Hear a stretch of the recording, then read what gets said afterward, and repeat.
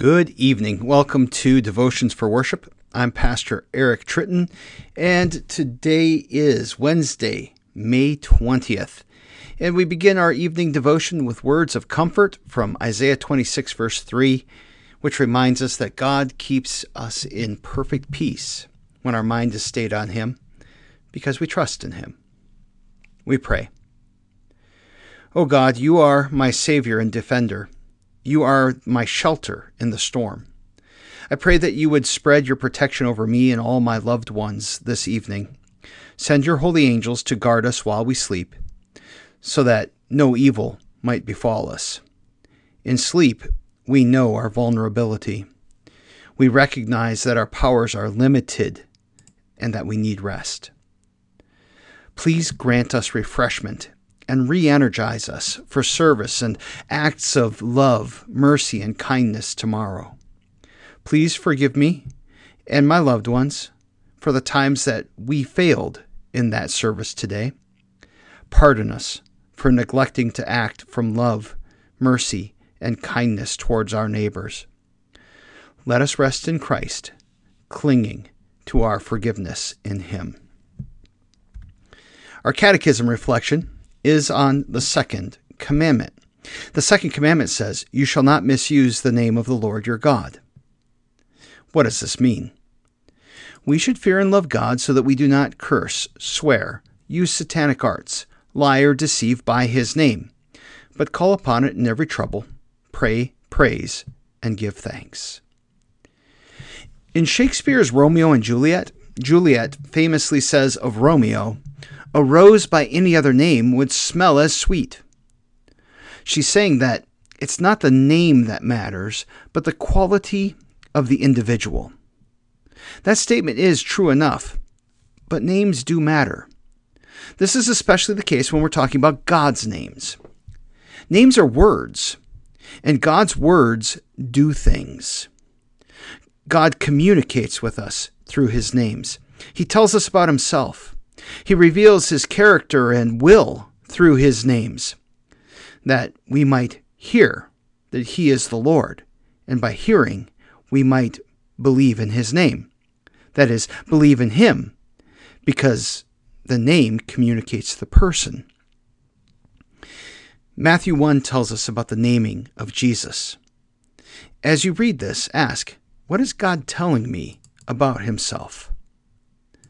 Now, the birth of Jesus Christ took place in this way. When His mother Mary had been betrothed to Joseph, before they came together, she was found to be with child from the Holy Spirit.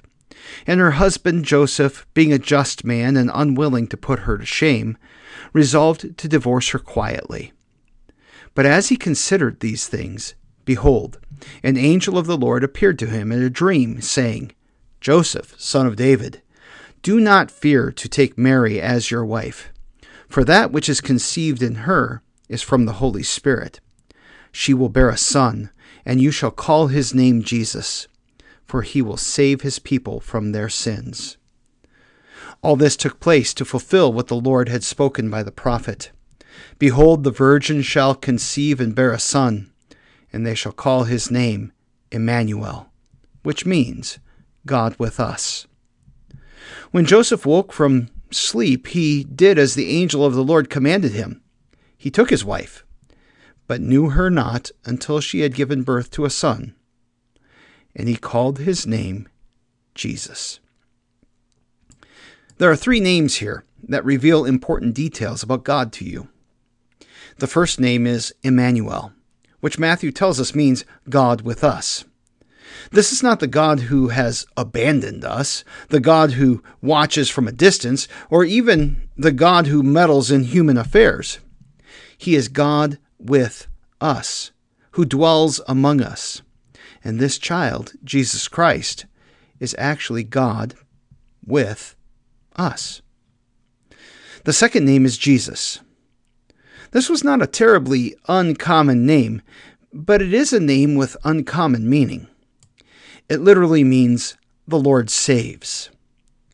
Knowing Jesus' purpose, even from His birth, this name tells us that God's will for us is to save us, not to condemn us. The third name is actually not a name, although we treat it as one. Christ. Christ means the anointed or chosen one. It is the Greek translation of the word Messiah. And God had promised a Messiah who would rescue his people. Jesus, the Lord saves, is the chosen one to save you from sin and death. He is God with you, declaring his love and forgiveness for you.